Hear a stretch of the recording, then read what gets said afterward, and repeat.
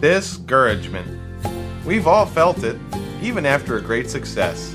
Today on Grace Notes, Barbara Sandbek will follow the prophet Elijah as he moves from his mountaintop experience to the valley of depression. We'll see what caused this seasoned man of God to succumb to the temptation to lose hope. But first, let's listen to Barbara as she sings a song with a message that we all can use when we face discouragement.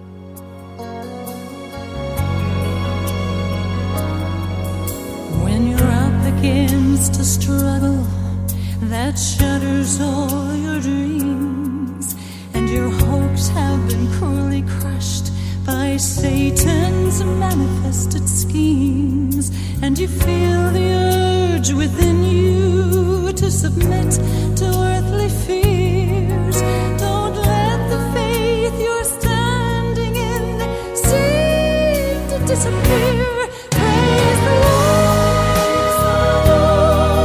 He can work through those who praise Him. Praise the Lord, for our God inhabits praise. Praise the Lord, for the chains that seem to bind you serve only to remind you that they fall powerless behind you when you praise Him.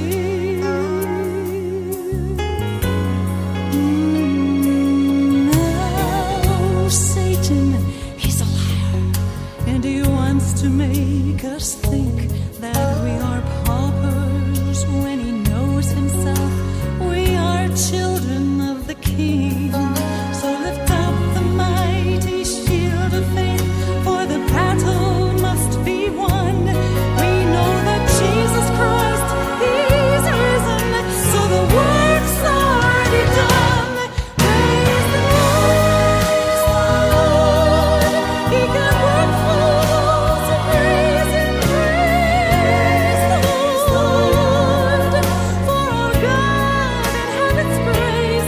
Praise the Lord, for the chains that seem to bind you serve only to remind you that they fall powerless behind you when you praise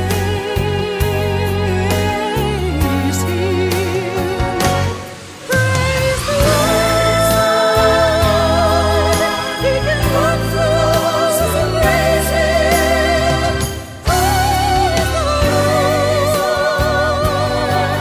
for our God inhabits praise. Praise the Lord, for the chains that seem to bind you serve only to remind you that they fall powerless behind you when you praise Him. We want to praise the name of Jesus.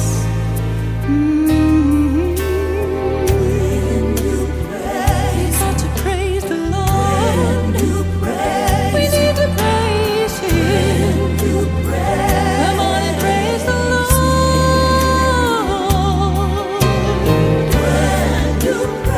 We need to praise Him. Oh, we've got to praise Him. Come on and praise the Lord. We got to praise the Lord. We need to praise Him. We got to praise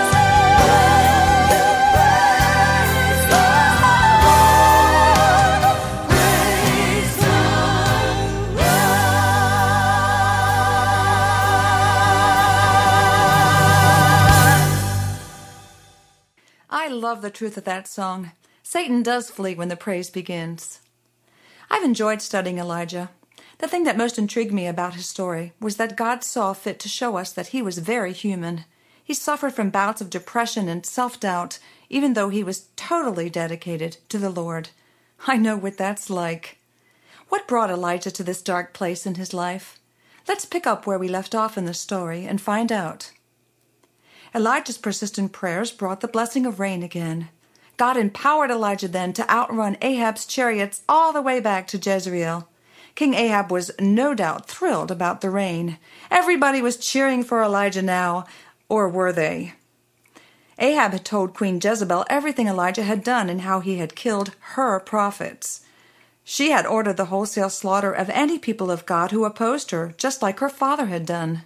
She was not happy.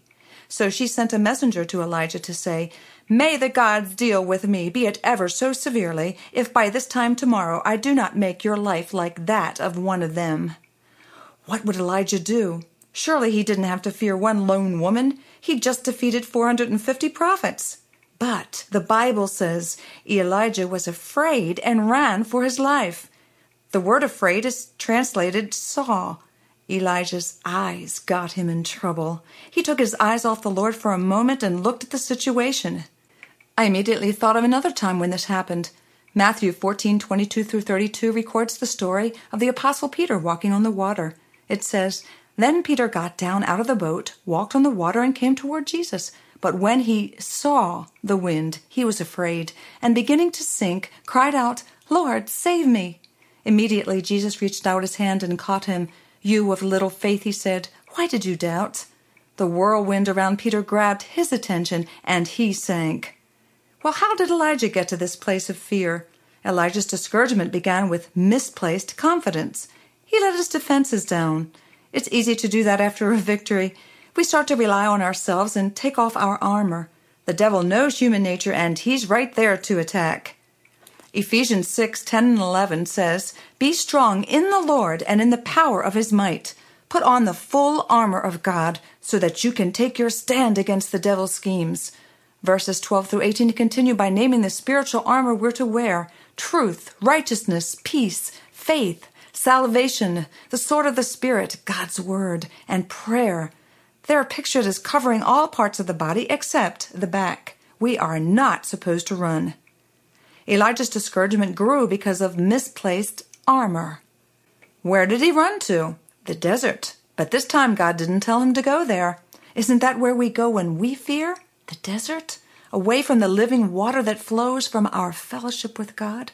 Perhaps he should have followed the advice of Psalm 46:10. "Be still and know that I am God." Elijah's discouragement was fueled by misplaced energy. It is never God's intention for us to live in a valley. Ephesians 2:6 says that as believers, God raised us up with Christ and seated us with him in the heavenly realms in Christ Jesus. We should be looking down upon and flying on eagle's wings above the rough waters. Now, I didn't see anywhere in Scripture where Elijah ever prayed for himself. Let's recount the nature of his prayers. He prayed for God to stop the rain to show the people they needed the Lord. He prayed for the widow's son to be returned to life. He prayed for God to be glorified in the showdown scene and for the people to believe. And lastly, he prayed fervently for the rain to come again. It might sound noble to say that we don't pray much for ourselves, but is it possible we're dealing with a pride issue again? Doesn't asking mean we admit we're truly needful? I didn't grow up in a church where liturgies were recited, but a while back we gave a concert at one such church. After each scripture verse the pastor read, the congregation repeated the phrase, "Lord, have mercy on me." I remember that my grandma used to say that all the time. Now, I'm not much for repetition, but this hit home. We need God's mercy. We need to ask for help. We are a needy people. Elijah's discouragement was ignited by missed prayer. Elijah journeyed for a day to get to the desert. Tired as he was, he sat down under a broom tree and prayed that he might die, saying, "I have had enough, Lord. Take my life. I am no better than my ancestors." Now here's how I'd probably say it. I can't take it anymore. Wasn't what I did enough? Why do I still have to deal with this? I want it to be over. Take me home with you where I don't have to struggle anymore. I don't have what it takes. I thought I'd be better than the others at this, but I'm not. Have you been there? I sure have.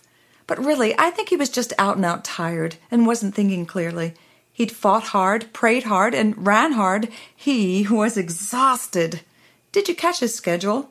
He traveled from Zarephath to meet Ahab in Jezreel. That's about 90 miles. For the showdown, he went to Mount Carmel, approximately 25 miles. He climbed up the mountain and spent the entire day dueling. He climbed back down the mountain to the Kishon Valley for the slaying of the prophets, then back up the mountain again to pray for rain. He prayed exhaustively, then outran Ahab's chariots back to Jezreel, another 25 miles.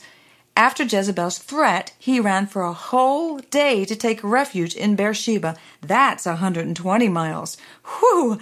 I'm tired just thinking about it. The man is wiped out. Now, I've heard it said that the best bridge between hope and despair is often a good night's sleep.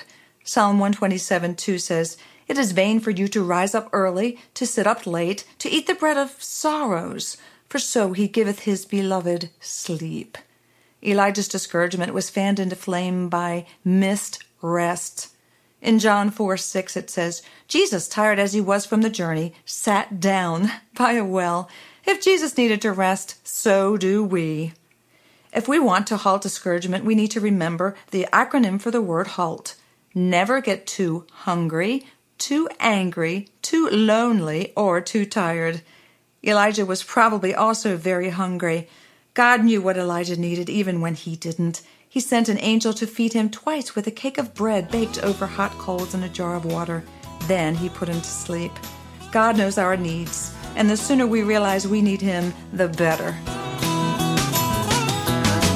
I need you like flowers need the sunshine. I need you like trees need the rain. I need you more now than ever. Lord, I need your touch again. I've taken for granted so many times the love you placed in this heart of mine. I've been ungrateful, not meaning to. And it amazes me how your love holds true, even when I turn my back on you. I need you like flowers need the sunshine. I need you like trees need the rain. I need you more now than ever. Lord, I need your touch again. I made you a promise to do my best, and if I trust in you, you'll do the rest. I don't need convincing, I firmly believe, 'cause I've seen the proof on Calvary, and I know you're all I'll ever need. I need you like flowers need the sunshine. I need you like trees need the rain. I need you more now than ever. Lord, I need your touch again. You've given everything I could ever ask for, a home and a family and so much more. I need you like flowers need the sunshine. I need you like trees need the rain. I need you more now than ever. Lord, I need your touch again. I need you like flowers need the sunshine. I need you like trees need the rain. I need you more now than ever. Lord, I need your touch again. I need you like flowers need the sunshine. I need you like trees need the rain. I need you more now than ever. Lord, I need your touch again. If this ministry has blessed you, please write and tell us. And if God leads you, send along a love gift to help us in this endeavor. Write to Sandbek Concert Ministries, P.O. Box 581, Fallston, Maryland 21047. Why not visit our webpage? It's at www.sandbekministries.com. For a cassette copy of this program, send $7 and ask for program 308. Join us again next time for a personal up-close look at what Barbara learned from a discouraging experience in her life.